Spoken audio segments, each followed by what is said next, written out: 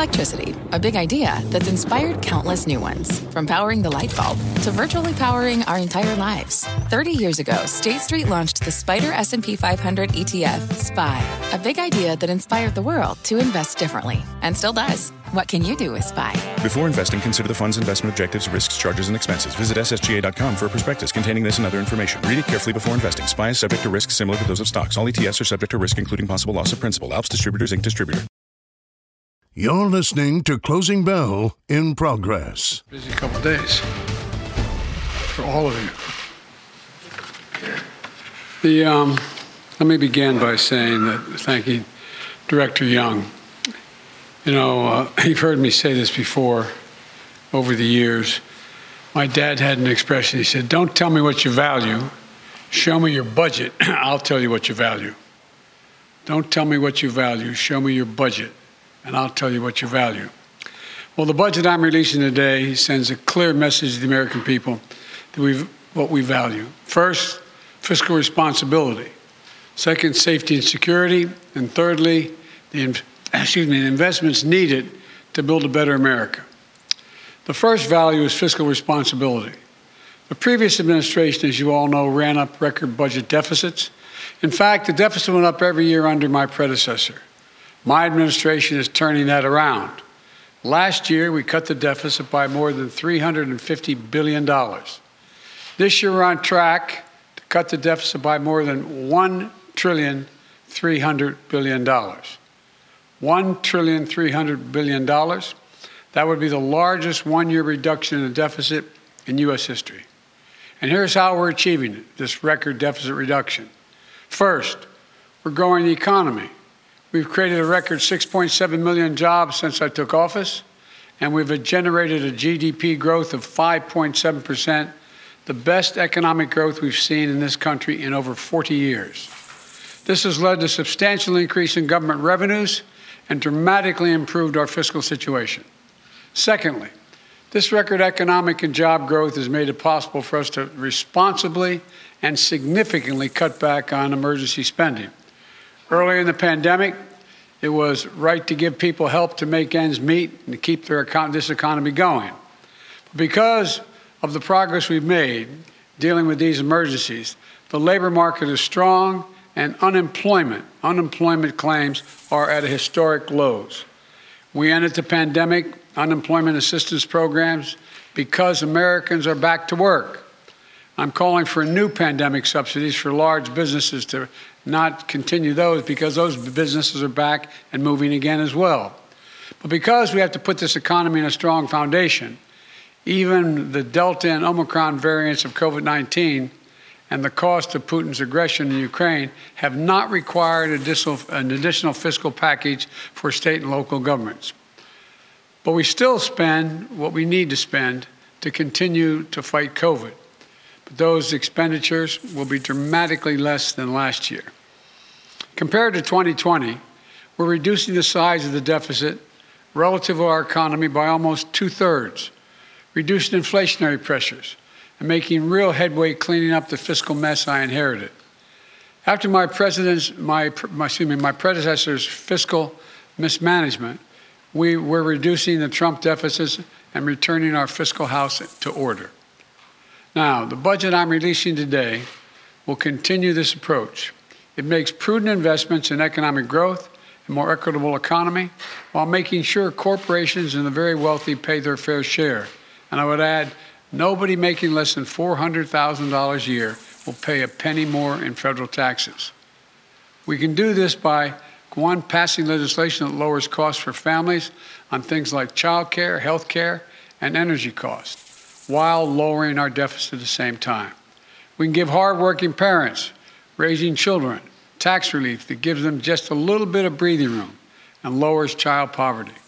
We can give Medicare the power to negotiate lower prescription drug prices.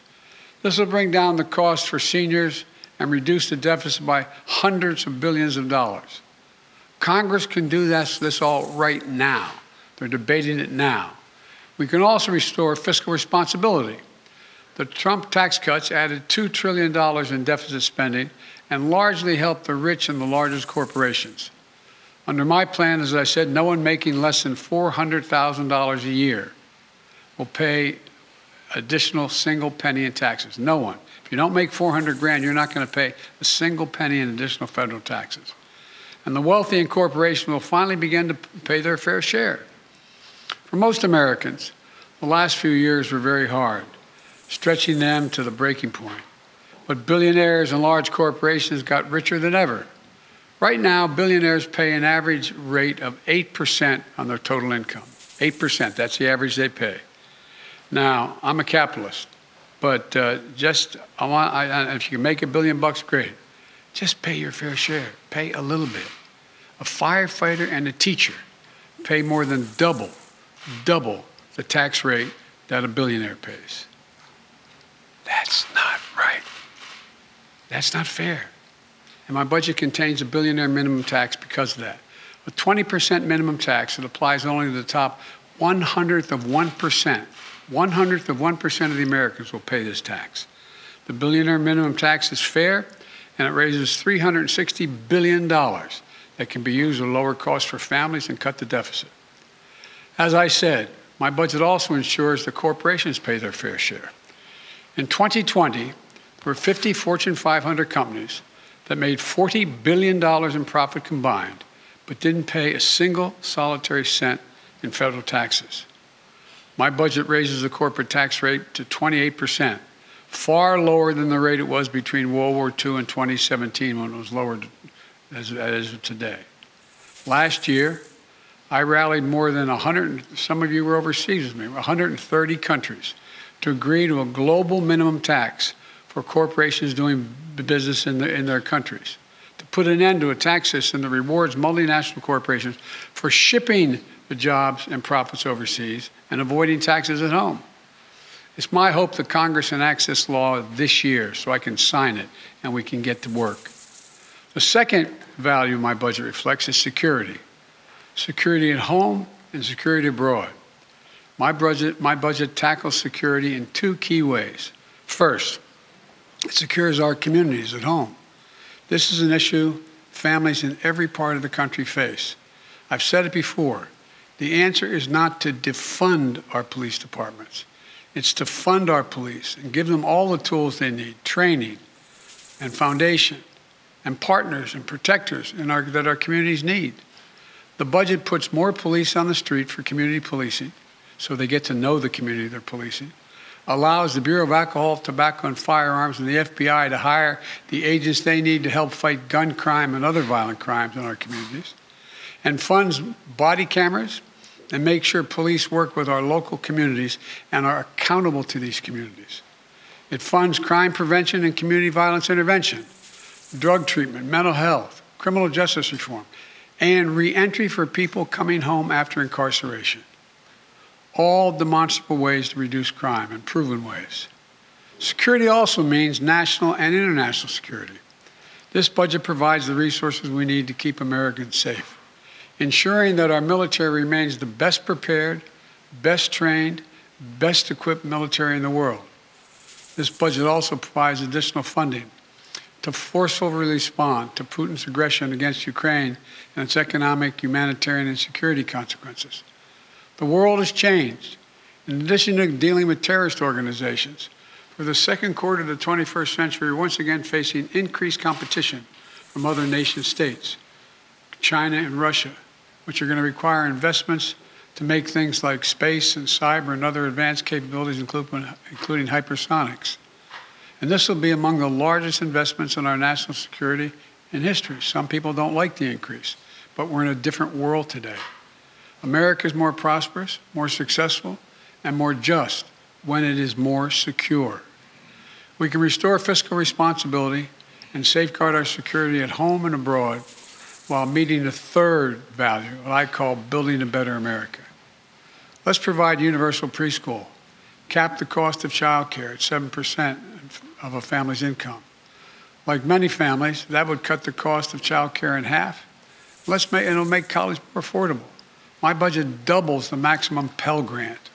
The families making under $50,000 a year to nearly $13,000 and helps more than 8 million students who rely on Pell Grants pay for college. My budget invests in building more homes to keep us up to deal with the skyrocketing cost of housing for the middle class and the poor. My budget lowers family energy costs with tax credits to help people make their homes more efficient.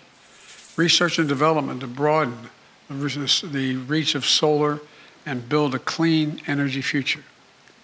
My budget also invests in other areas of bipartisan common good. I call them unity agendas. I spoke to them at the State of the Union. Beating the opioid epidemic, taking on challenges of mental health, supporting our veterans, and ending cancer as we know it. This budget includes investments to get Americans the mental health services they need, and we need them.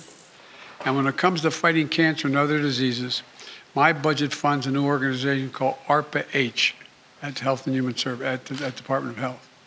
And it stands for Advanced Research Projects for Health. It's based on DARPA, the Defense Department program, that led to breakthroughs in technologies like the internet, GPS, and so much more. ARPA-H will drive breakthroughs to prevent, detect, and treat diseases, including Alzheimer's, diabetes, cancers, and more. And here's what this all adds up to.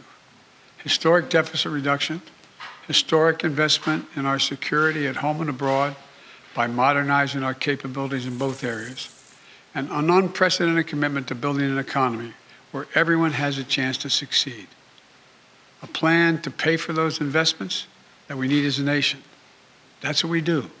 So I look forward to working with the members of Congress, Democrats, Republicans, and Independents, to deliver this budget and keep delivering for the American people. I want to thank you all. May God bless you all. May God protect our troops. Let me, Kelly O'Donnell, NBC. Thank you, Mr. President. Do you believe what you said? Thank you, sir. Do you believe what you said, that Putin can't remain in power? Or do you now regret saying that because your government has been trying to walk that back? Did your words complicate matters? Well, you asked three different questions. I'll answer them all. Number one, I'm not walking anything back. The fact of the matter is I was expressing the moral outrage I felt toward the way Putin is dealing in the actions of this man. Just brutality. Half the children in Ukraine. I just come from being with those families. But I want to make it clear, I wasn't then, nor am I now, articulating a policy change. I was expressing the moral outrage that I feel, and I make no apologies for it. Personal feelings, sir. Your personal feelings? My personal feelings. Secondly, you asked me about, well, what was the second part? Does it complicate the diplomacy of this moment? No, I don't think it does. You know, the fact is that we're in a situation where what complicates the situation at the moment is the escalatory efforts of Putin to continue to engage in carnage, the kind of behavior that makes the whole world say, "My God, what is this man doing?" That's what complicates things a great deal, but I don't think it complicates it at all. Mr. President, Let me go to Steve Holland, Reuters. Mr. President, thank you. When you say that you're not walking anything back, you do feel that Vladimir Putin should be removed from power? Is that what you're saying? No, what I was expressing, just what I said. I was expressing the moral outrage I felt towards this man. I wasn't articulating a policy change.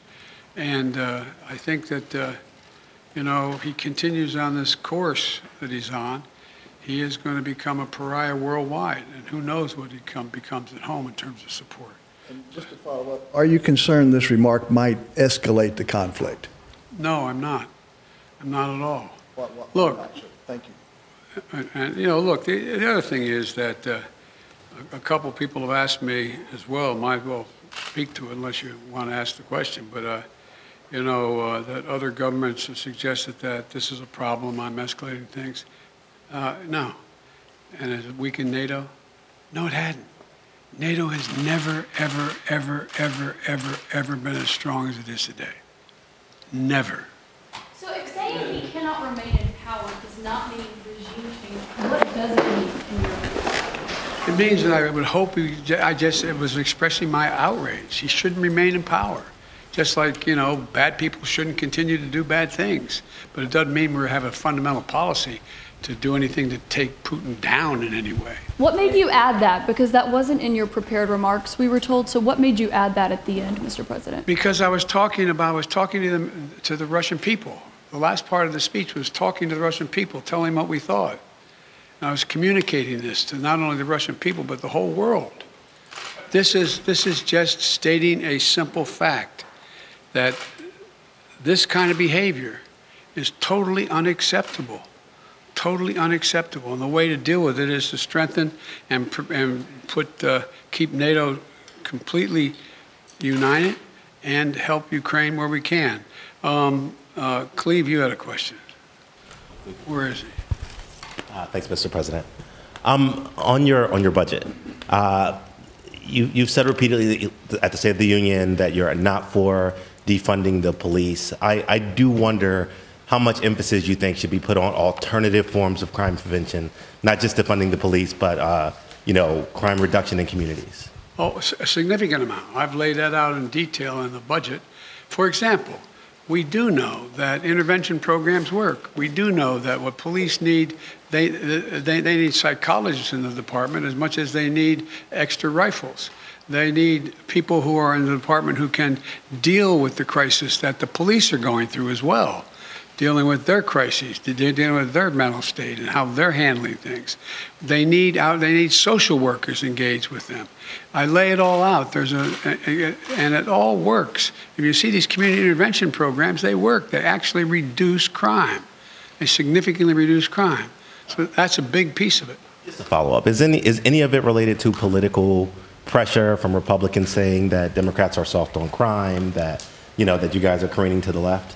Isn't it kind of fascinating? When I first got elected, I was being beat up because I supported the police too much for the previous 30 years. No, that's what I think. Ozma.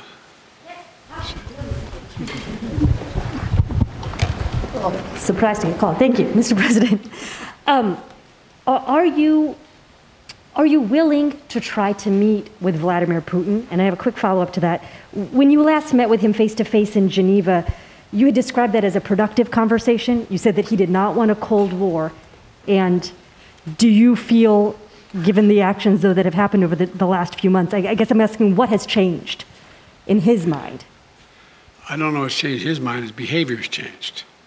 When we met, remember what we were talking about.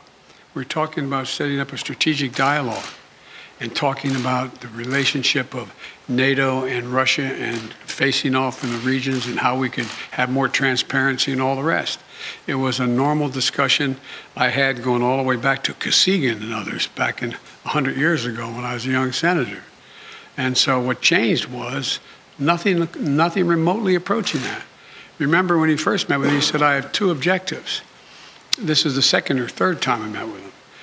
He said, I have two objectives. One is to make sure that they never become part of NATO, and two, to make sure there are no long-range missiles in there, in Ukraine. I said, we can deal with the second one easily, but we can't close the door on the first.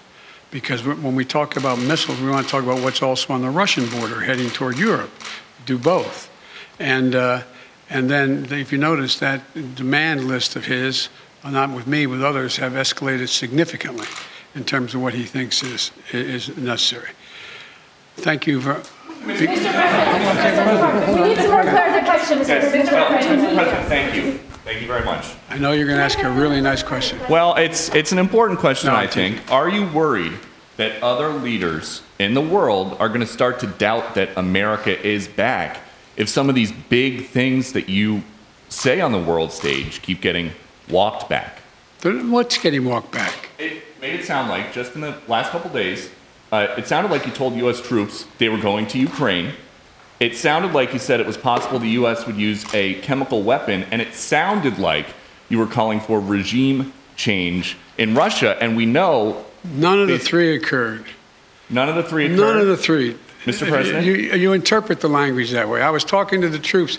We were talking about helping train the troops that are the Ukrainian troops that are in Poland. That's what the context. I sat there with those guys for a couple hours. That's what we talked about.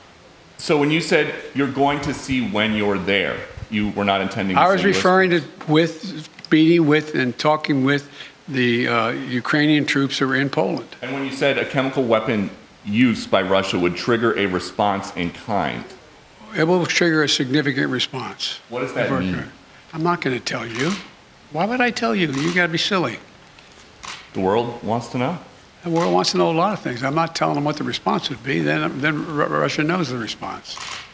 Mr. President. All right, I'm going to take two more questions. 1, 2. Mr. President, thank you. I still want to get back to your original words that he cannot remain in power. Can you help us understand, you have more foreign policy experience than any president who has ever held this office. Whether those are your personal feelings or your feelings as president, do you understand why people would believe you, as someone commanding one of the largest nuclear arsenals in the world, saying someone cannot remain in power is a statement of U.S. policy? And also, are you concerned about propaganda use of those remarks by the Russians? No and no. Tell me why. You have so much experience. You are the leader of this country. Because it's ridiculous. Nobody believes we're going to take down. I was talking about taking down Putin. Nobody believes that. Number one. Number two, what have I been talking about since this all began? The only war that's worse than one intended is one that's unintended. The last thing I want to do is engage in a land war or a nuclear war with Russia. That's not part of it. I was expressing my outrage at the behavior of this man. It's outrageous. It's outrageous. And it's more an aspiration than anything. He shouldn't be in power. There's no, people like this shouldn't be ruling countries, but they do. The fact they do, but doesn't mean I can't express my outrage about it. Last question. President, thank you. You've said that you're confident that your comment won't undermine diplomatic efforts. But just to be clear, are you confident that Vladimir Putin sees it that way, that he will not use this as an escalatory? I don't care what he thinks. Look, here's the deal. He's going to do what he's going to do. Putin, look. But you're not concerned that he may see your language and view that as a sign of a reason for escalation, use that as an excuse to escalate, given his recent behavior? Given his recent behavior, you should, excuse me, I shouldn't say that to you. Given his recent behavior, people should understand that he is going to do what he thinks he should do, period. He's not affected by anybody else, including, unfortunately, apparently his own advisors. This is a guy who goes to the beat of his own drummer. And the idea that he is going to do something outrageous because I called him for what he was and what he's doing, I think is just not rational. You didn't say whether you'd meet him again. Would you meet with President Putin ever again? It depends. No, it's not a question. The question is there something to meet on that would justify him being able to end this war and be able to rebuild Ukraine? So there is a That's the issue. Can you say yes or no, Mr. President, whether or not you would be willing to meet with President Putin It depends on what he wants to talk about. Thank you. Okay, last question. What if he wanted to talk about negotiations? Now, what if he wanted to... You said Supreme Court. Now, don't play me. Well, you can't leave that hanging. Just real quick, two matters on the Supreme Court. While you were away, there were reports about the wife of Justice Thomas and texts that she had with former White House Chief of Staff Mark Meadows. Should Justice Thomas recuse himself from any cases involving the January 6th insurrection or former President Trump at this point? I'd leave that to two entities. Okay, go ahead. Oh, go ahead. Ask the second question. No, two entities. Go ahead. Sorry. One, the January 6th committee, and two, the Justice Department. That's their judgment, not mine to make. So on Justice Thomas recusing, you don't think he should, or? I said that. I told you. Those things get into legal issues. That, in fact, I told you I would not tell the Justice Department what position to take or not take. And I'm not going to instruct the Congress either. And did you get any chance to watch much of the Judiciary Committee hearings? I didn't get a chance to see any of it, unfortunately. The fact that Republicans were questioning Judge Jackson on matters like former sentences related to child pornography cases or the definition of a woman, does that, as the former chairman of the Judiciary Committee, make sense to you? Look, this is one of the most qualified nominees ever nominated for the Supreme Court in every respect, in terms of her disposition, her intellectual capacity, her experience and background, serving on three additional courts, a woman who is totally, thoroughly qualified, and it'll be a great addition to the court, in my view. Thank you. Thank you, Mr. President. Thank you, sir. Do you think that Russia is behind? President Joe Biden there to outline the broad strokes of his budget, which was unveiled today. Receiving the bulk of the questions, though, from reporters about comments that he made on Saturday about Vladimir Putin, saying the man cannot remain in power. President Biden, the news there, says that he stands by that. He's not apologizing for it, characterized it as moral outrage, and said it is not a new policy change. Doesn't see it as an escalation when it comes to the approach with Putin. Welcome, everyone, to Closing Bell. I'm Sarah Eisen. Just want to point out what's happening in the market right now, because we've seen a little bit of a recovery here in this final hour of trade. At the low point of the day, we were down 300 on the Dow. We're climbing back toward the flat line, down 17, higher on the S&P. The Nasdaq's been the winner all day long, up 1%. Small caps are lagging behind. It coincided with an FT report, a Financial Times piece that came out suggesting ceasefire talks between Russia and Ukraine are moving, at least, and that Russia is no longer demanding denazification of Ukraine. We'll have more on all of this. Just wanted to point out the move, though, in stocks. Let's talk more about what we heard from the president, though. Raymond James, Washington policy analyst Ed Mills is here. CNBC's Elon Moy and Kayla Tausche also join us. Kayla, the questions on Russia, certainly front and center for reporters. What else did we learn as far as President Biden's posture here? And to that FT report, what might come next? Well, Sarah, on the president's remarks, he was very clear that this was not a policy change that he was articulating, but more that he was sharing his personal feelings about President Putin. But when specifically asked about whether he was worried that it would possibly inflame tensions, he said no, and that he does not care how President Vladimir Putin interpreted those comments. And interestingly, where it concerns possibly those in Russia or being seen as a comment that would attempt to stoke a revolt or revolution or potentially a coup in Russia. He said this remark, which I found particularly interesting. He said that Putin has become a pariah in the international community. Who knows what he becomes at home? So certainly seeming to allude to that possibility, even if it doesn't represent a formal policy change within the administration. As far as those negotiations, Ukraine and Russia are set for yet another round of ceasefire talks tomorrow in Istanbul, Turkey. Ukraine has seemingly appeared warmer to the idea of becoming a neutral state, joining the European Union. And there was also a report in the Washington Post to that effect a few hours ago, before that FT report, about Russia dropping that demand of denazification, which is one of the demands that he's been raising to nearly every world leader that Putin has spoken to on this point. So certainly it is a positive development, although you do have to continue to take a massive grain of salt into whatever you expect to happen tomorrow, Sarah. We are seeing the highs of the day. S&P up 19 points on just word of talks and ceasefire and negotiations. And I guess it relates a little bit to the budget today that we got, the ideas from President Biden. He wants to increase defense spending by 4%, I think was the increase over last year's spending, and a big jump from what we saw in the president's last budget. How much of that will actually see the light of day? Sarah, I think a lot of it. I think this is a fascinating story in terms of year over year in the amount of capitulation that has gone on in the Biden administration as it relates to the Defense Department spending. We're in a very different geopolitical world. President Biden highlighted that. And unfortunately for the market, it's going to be these geopolitical events much more than a budget proposal that's going to move things. But ultimately, when Congress works on the budget this year, the top line numbers here probably only go up, and budgets are going to be spent much more on defense than anyone had anticipated. It's interesting. I would have expected with that view the stocks to be up. They've done well lately, especially with Europe's increased defense spending, but not so much today.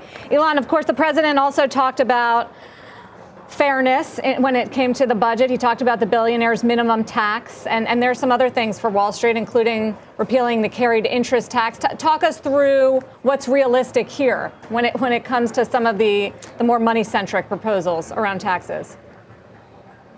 Yeah, fiscal responsibility was one of the president's key priorities in this budget. You heard him talk about the importance of deficit reduction, of combating inflation, and of targeted investments in spending. And all of that messaging is very different from what they said last year, which was big, bold, ambitious investments, which for senators like Joe Manchin and Kyrsten Sinema, those centrist, moderate Democrats, just translated into expensive. So what you really heard the president try to do in this budget is tailor that message to their concerns that unfettered Washington spending was leading to higher inflation. But at the same time, both of those senators have also expressed some concern about proposals like the billionaire minimum tax, as well as a higher corporate interest rate. So unclear how much support the president can actually get for some of the revenue raisers that he's hoping to use in this bill to achieve that fiscal responsibility that he says is so important.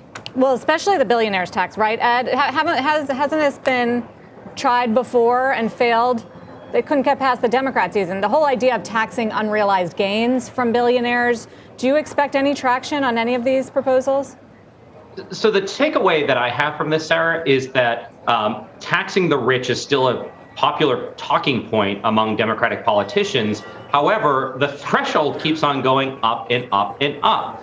The president did highlight that $400,000 level he said in his campaign. But what's proposed here is starting to tax higher at $100 million.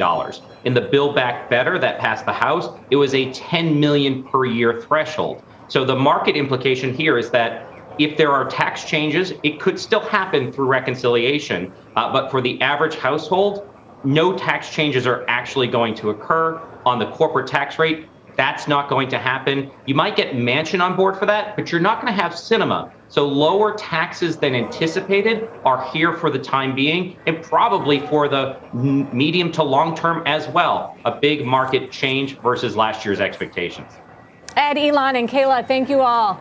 Good to have you here. Thank you. On this breaking news. And just a reminder, the president's budget doesn't get voted on, right? The next step is Congress has a budget. Well, oil prices getting hit hard today as new COVID lockdowns in China raise concerns about energy demand, down 7%, 9% now for WTI. Up next, oil expert Sadad Al-Husseini on whether he thinks crude prices will fall even further. We'll be right back. This podcast is supported by FedEx. Dear small and medium businesses, no one wants happy customers more than you do. That's why FedEx offers you picture proof of delivery, packageless and paperless returns, as well as weekend home delivery to 98% of the U.S. on Saturday and 50% on Sunday. See the FedEx service guide for delivery information. FedEx Ground service is also faster to more locations than UPS Ground. See what FedEx can do for your business. Absolutely, positively FedEx. When it comes to your finances, you think you've done it all. Saving, researching, investing. Now you can take those investments to the next level with Yahoo Finance, our sponsor today. I have an investment account with Schwab and a 401k with Fidelity, and I use Yahoo Finance to consolidate them so it's incredibly easy to manage. They've been helping great investors like you for over 25 years. So whether you're a seasoned investor or just looking to level up, Yahoo Finance can simplify things, putting all your tools and data in one spot. Yahoo Finance takes a 360-degree look at the financial news cycle. From breaking news, original editorial perspectives, analyst ratings, independent research, and customizable charts, they've got you covered. You can see all of your 401k and other investments by securely linking your brokerage accounts. Yahoo Finance gives you insights and helps you see your wealth in its entirety. That big picture perspective helps smart investors become even better. For comprehensive financial news and analysis, visit the brand behind every great investor. YahooFinance.com, the #1 financial destination. YahooFinance.com. That's YahooFinance.com. Session highs for stocks, session lows for oil prices, and energy is by far the worst performing sector right now. Shanghai's two-stage lockdown weighing on oil prices, now down 9% on concerns of weaker demand from the world's largest oil importer. That would be China. Joining us now, founder of Husseini Energy, Sadad Al-Husseini. Sadad, it's great to have you back on the show.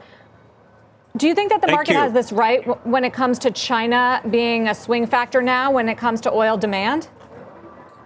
Well, China is definitely one of the biggest. Its economy is as large as the U.S., if not larger, and it does need a lot of energy. It consumes a different variety, though. It doesn't depend entirely on oil. It uses a lot of gas, a lot of coal, a lot of nuclear. Yeah, but China will be in trouble if it can't get the volumes that it requires, and it will be continuing to buy, I believe, a lot of Russian oil and gas just for that reason. So what do you make of, look, the market went even lower. Just around the top of the hour, we had a Financial Times report that the ceasefire negotiations are ongoing between Russia and Ukraine. That Russia's perhaps giving some ground here when it comes to calling for denazification of Ukraine. Oil prices moving lower. Well, if we actually, and Kayla reminded us, we have to take it with a grain of salt. We don't know Putin's intentions. But if we did get some sort of ceasefire, what would happen to the price of oil? Well, look, it's been so high. It's got a scarcity of supply and a security of supply premiums that if we could settle it down, at least as far as the conflict, then we would have to go back and try to source out enough oil for the global economy to continue to grow. Because just before this broke out, this conflict, we were very short already. I mean, we hadn't had investments for a long time, in part because of the low price of shale oil, and in part because of the pandemic. So we would be right back there, still $100, I'm quite sure. The rest of the year, we will have to see what happens, as you say, with the conflict, because Russia itself needs to get its production back up. It's been running a little bit below its historical levels, more like 10.5 instead of 11.5. So everybody's got to be confident that we're out of the conflict and can start investing again. Well, it's down now more than 9%. Energy stocks down 3%. Sadad Al-Husseini, sorry to keep it brief. We appreciate the analysis. My Tesla pleasure. getting another big pop today on news. A stock split could be on the horizon. We'll talk to an analyst about what it really means for the long-term share price. That story and more when we take you inside the market zone. And as we had to break, check out the meme stocks having another big rally day. AMC's up nearly 40%. GameStop up almost 18%. We'll be right back. This podcast is supported by FedEx. Dear small and medium businesses, no one wants happy customers more than you do. So you need a business partner just like you. Like FedEx, who understands your passion for serving your customers because they have the same commitment towards you. That's why FedEx offers you picture proof of delivery, packageless and paperless returns, as well as weekend home delivery to 98% of the U.S. on Saturday and 50% on Sunday. See the FedEx service guide for delivery information. What's more, FedEx Ground is faster to more locations than UPS Ground. Trust FedEx for timely deliveries. See what FedEx can do for your business. Absolutely, positively FedEx. CNBC has quick and easy to understand business news updates at the open, midday, and close every weekday. Markets, money, and more from Wall Street to Main Street. I'm CNBC's Jessica Ettinger. Follow and listen to CNBC Business News Updates wherever you get your podcasts.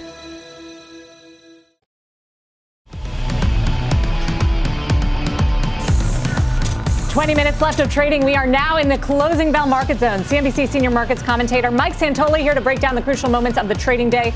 Plus, Oppenheimer's Colin Rush on Tesla's big rally at the top of the S&P right now. And Medley's Ben Emons on the big moves in the bond market. Let's kick it off with the broader market, though, because stocks are gaining steam here into the close. And we are at session highs, Mike. Word of a potential ceasefire. Bitcoin is also at the highest now level of the year. The S&P has shot up from lower levels. Technology was always outperforming in today's session, which was sort of an interesting dynamic. But what do you make of this rally? Yeah, to some degree, Sarah, I see it as the old rule, never short a dull market. We were just kind of hovering here for a while. About 3 stocks are really powering things. Tesla, Microsoft, Amazon, taking most of that S&P 500 move higher.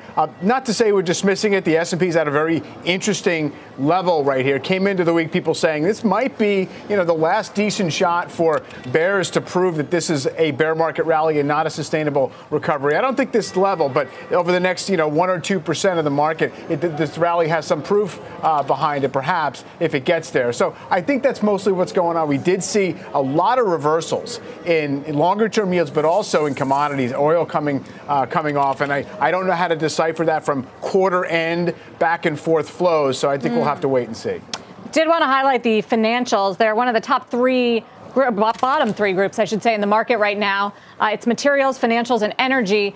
Financials, though, being dragged down by bank stocks right now. Morgan Stanley actually downgrading the sector to neutral, saying financials will have a harder time outperforming given the firm's prediction of a full yield curve inversion this year. The firm singling out Citi of the big banks, downgrading it to underweight, saying deglobalization will pressure revenue there. Mike, what is the deal? If the yield curve inverts, obviously that's seen as a recession signal, not good for the banks, although they were riding high on the back of higher Treasury yields as well. So which is it? Well, it's both, and rate hikes themselves really do filter right into their bottom line, and that is a net positive.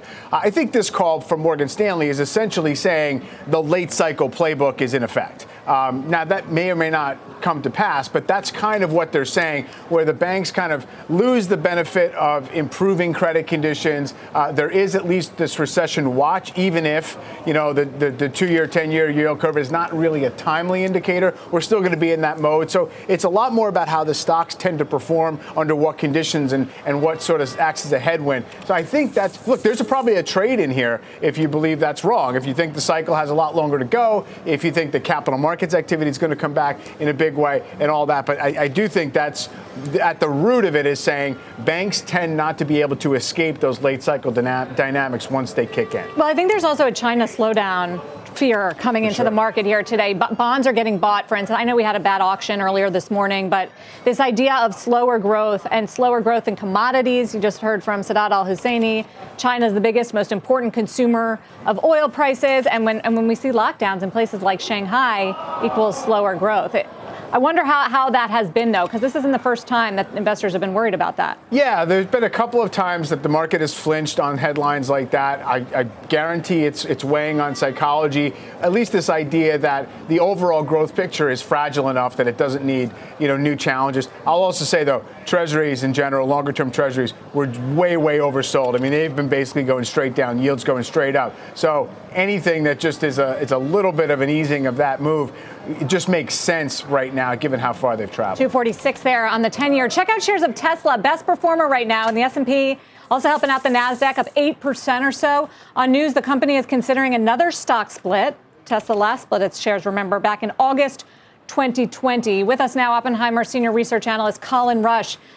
It shouldn't impact the stock this much, should it, Colin, to have a stock split? Or maybe yes, because of the whole moves into ETFs and index funds and potentially the Dow. I'm not sure that's what it is. I think it implies a bullish stance from the company that things are going well, that they would consider this.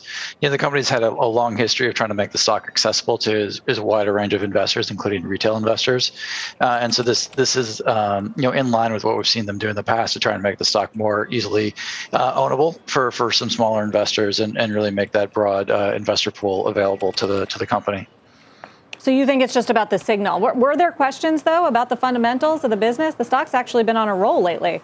We were in the Fremont factory last week with investors, and things were humming right along. I think there's some concerns around the Shanghai facility shutting down for a couple of days, and some supply chain issues, that are endemic to the entire auto industry. We're seeing them execute along a lot of that, in a very coherent and capable manner. But I think for us, looking at these guys, there's always expectations that get out of whack around the end of a quarter, so it can be kind of a mixed bag, but we think things are going awfully well there. Suspending a Shanghai factory for what, I think 4 days until everyone can get tested, does that have a material impact? It won't on the overall scheme of things, but in the short term, if they're reporting numbers at the end of the quarter here and you lose a few days of production, that can be pretty material in terms of what happens. And so that's something we're watching for, but it's something we also think they'll make up those volumes as they go out through the rest of the year. So what do you do with the stock here, as it's had a remarkable comeback? It got hit and is still lower for the year, I think, but has had a really strong bounce back in the last few weeks. We're still buyers on a couple of trends. One, EV demand is continuing to outstrip supply in a massive way, and we're seeing, dates for deliveries extend out as the volume of demand for Tesla is really extending past what they can supply. We're seeing the rest of their competition, particularly the startups, go through some teething on these ramps. It can be really hard to make these vehicles, and we've seen that with the traditional OEMs, and we're seeing production from some of their peers not keep up with the growth that's happening at Tesla.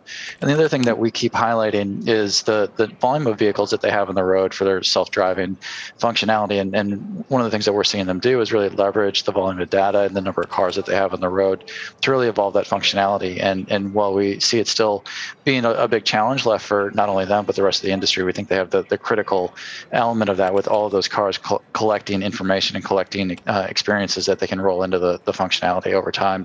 And we see them really outpacing the competition on that full self-driving driving functionality. A buyer on the weakness. And my bad, it's actually up year to date now. With this rally, it takes it up 3% for the year. Colin Rush. Colin, thank you.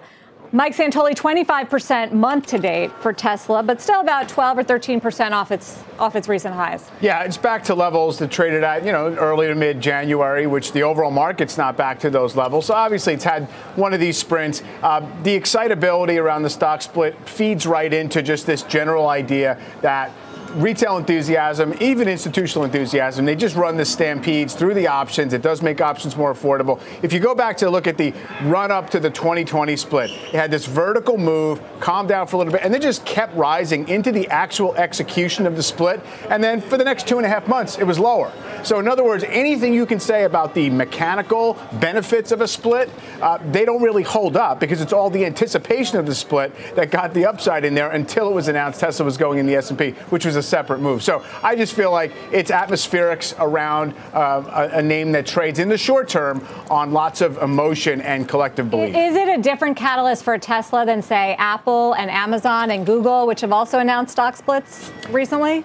I would say yes, only because of the velocity of the moves in Tesla typically and how it is really in a lot of, individuals' hands. It has this massive upside over the course of the last few years, and it's gotten people it's like a buy first and ask questions later type of thing. Obviously, the fundamental story has moved in line as well, and obviously we're having a different conversation around production and profitability than we were a couple of years ago. But yeah, in the short term, I do think it's more effective. And by the way, Google's trading below where it did when it announced the day after it's announced its split. There you go. Well, after a rough start to the year, Bitcoin now rallying back above 48K, highest level since December 31st, thanks to rebounding sentiment, short covering, significant new buyer emerging. Let's bring in Kate Rooney. Kate, what are the key levels to watch and the themes to watch now that Bitcoin is above 48K and really took another leap higher this hour? Yeah, that's right, Sarah. Huge move over the weekend. So 45,000 really was that key resistance level. Once that was broken, I'm told it really triggered a lot of short covering. That's why we saw that huge spike on Sunday.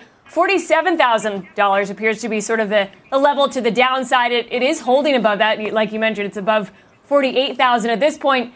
$50,000 is a key psychological level for some traders. There really hasn't been a 5 handle in front of Bitcoin's price in about 3 months, since at least December. And then 52,000 in terms of the next technical level seems to be the level of resistance for traders I'm talking to. Another thing, though, guys, to watch, so it's not technically a level on the trading side, but it's an important metric to a lot of crypto traders. It's the average cost basis for short-term holders. So that's really the price where a lot of these newer buyers got in, meaning really anybody who bought Bitcoin in the past few months. That's a group that people watch really closely. They've been underwater for most of the year.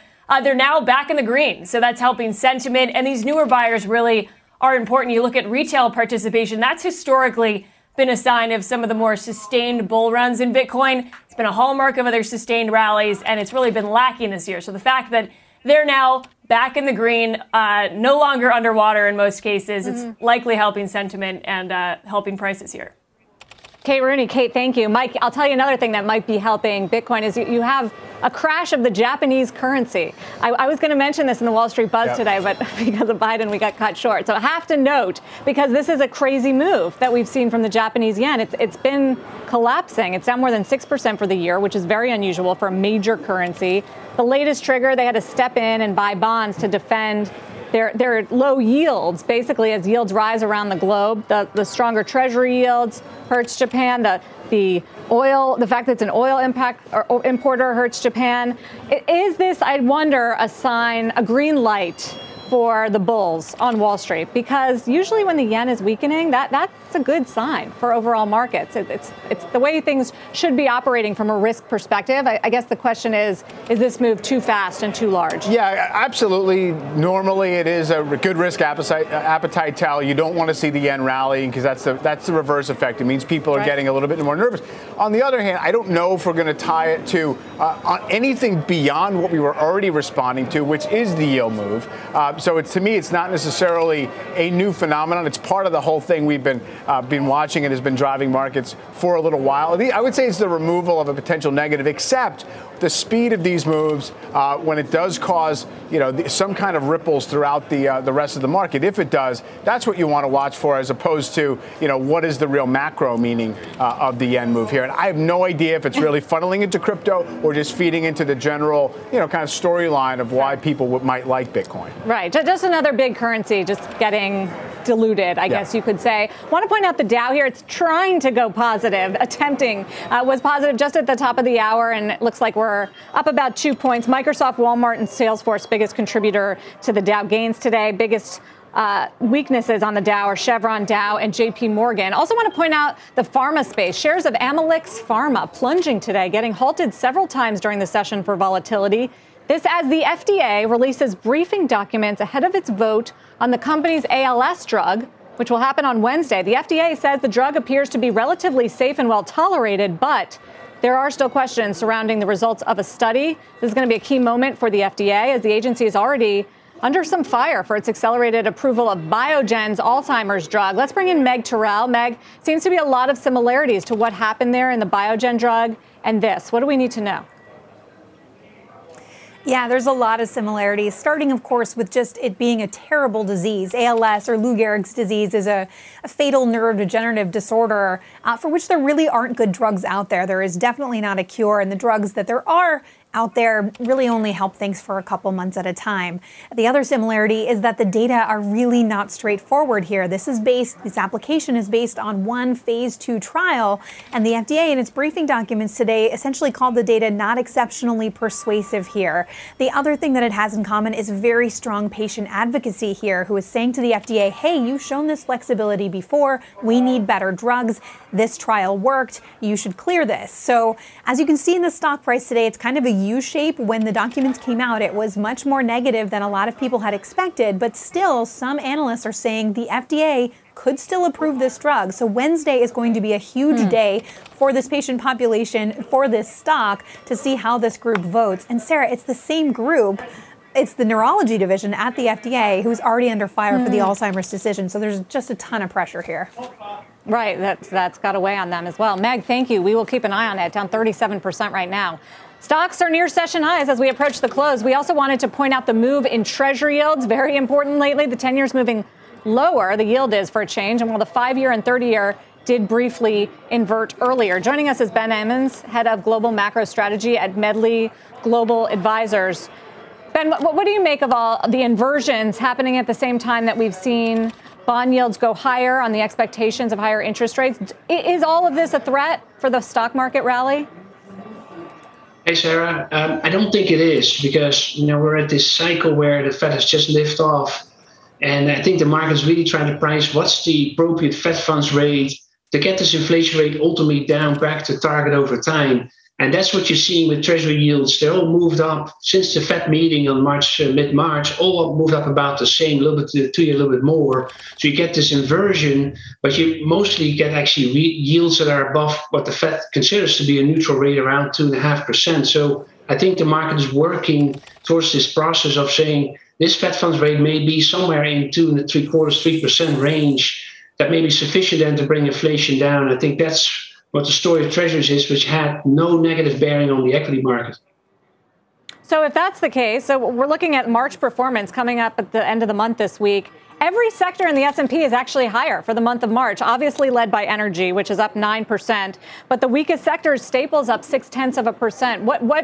What is the strategy for April? Do you see more of the same until this conflict with Ukraine gets resolved, or do you switch it up? I think that the strategy remains similar. Let's say that, we have this big wave of inflation coming at us. It's a lot of food inflation. So that sector is obviously doing extremely well. I think that's going to continue to perform. You see the switch between growth and value. That sounds a bit broad, but it is really a reflection, I think, of future expectations that ultimately inflation will come off. And this is, I think, why the growth trade is revived. There's also emerging markets that are on an uplift here, despite that the dollar is breaking towards this 100 on the dollar index. And I think broadly that the market remains in this, I'd say, positive tone. If there is ceasefire, that's a tail risk off the table. If inflation does get adequately attacked by the Fed, that will be eventually a tail risk off the table too. So I think that's why you're seeing the positive momentum going into April. Is it too early to bet on inflation coming down by buying tech? Now, I think it is actually a timing more about over time that inflation comes down. We can expect inflation to go from 7-8% or so this year all the way down to 2% within a matter of months. If that happens, then the yield curve inversion is right. It will be signaling a recession. So since we're not in a recession scenario, I think it would be more about inflation seeing moderating more by the latter half of next year, really down to 2%. So yet tech was so oversold. I think that has a lot to do with it, that of the momentum, positive momentum coming back to people seeking it out for that reason. Ultimately, high growth companies should prevail when inflation does start to moderate. So that, I think, is what the market rationalizes here. Quite right, I think. Ben Emons, thank you for joining us with the latest strategy from Medley. As we head into the close, still near session highs right now, consumer discretionary is the leading sector. It's being driven by Tesla, but also Carnival Corporation, e-commerce, some of the retailers. 2 minutes to go in the trading day. Mike, what do you see in the internals? It's improving, Sarah. It did start off pretty negative. In fact, almost the entire day, you had more stocks down than up, more volume down than up. Overall, very light volumes, but that's showing you we're about even.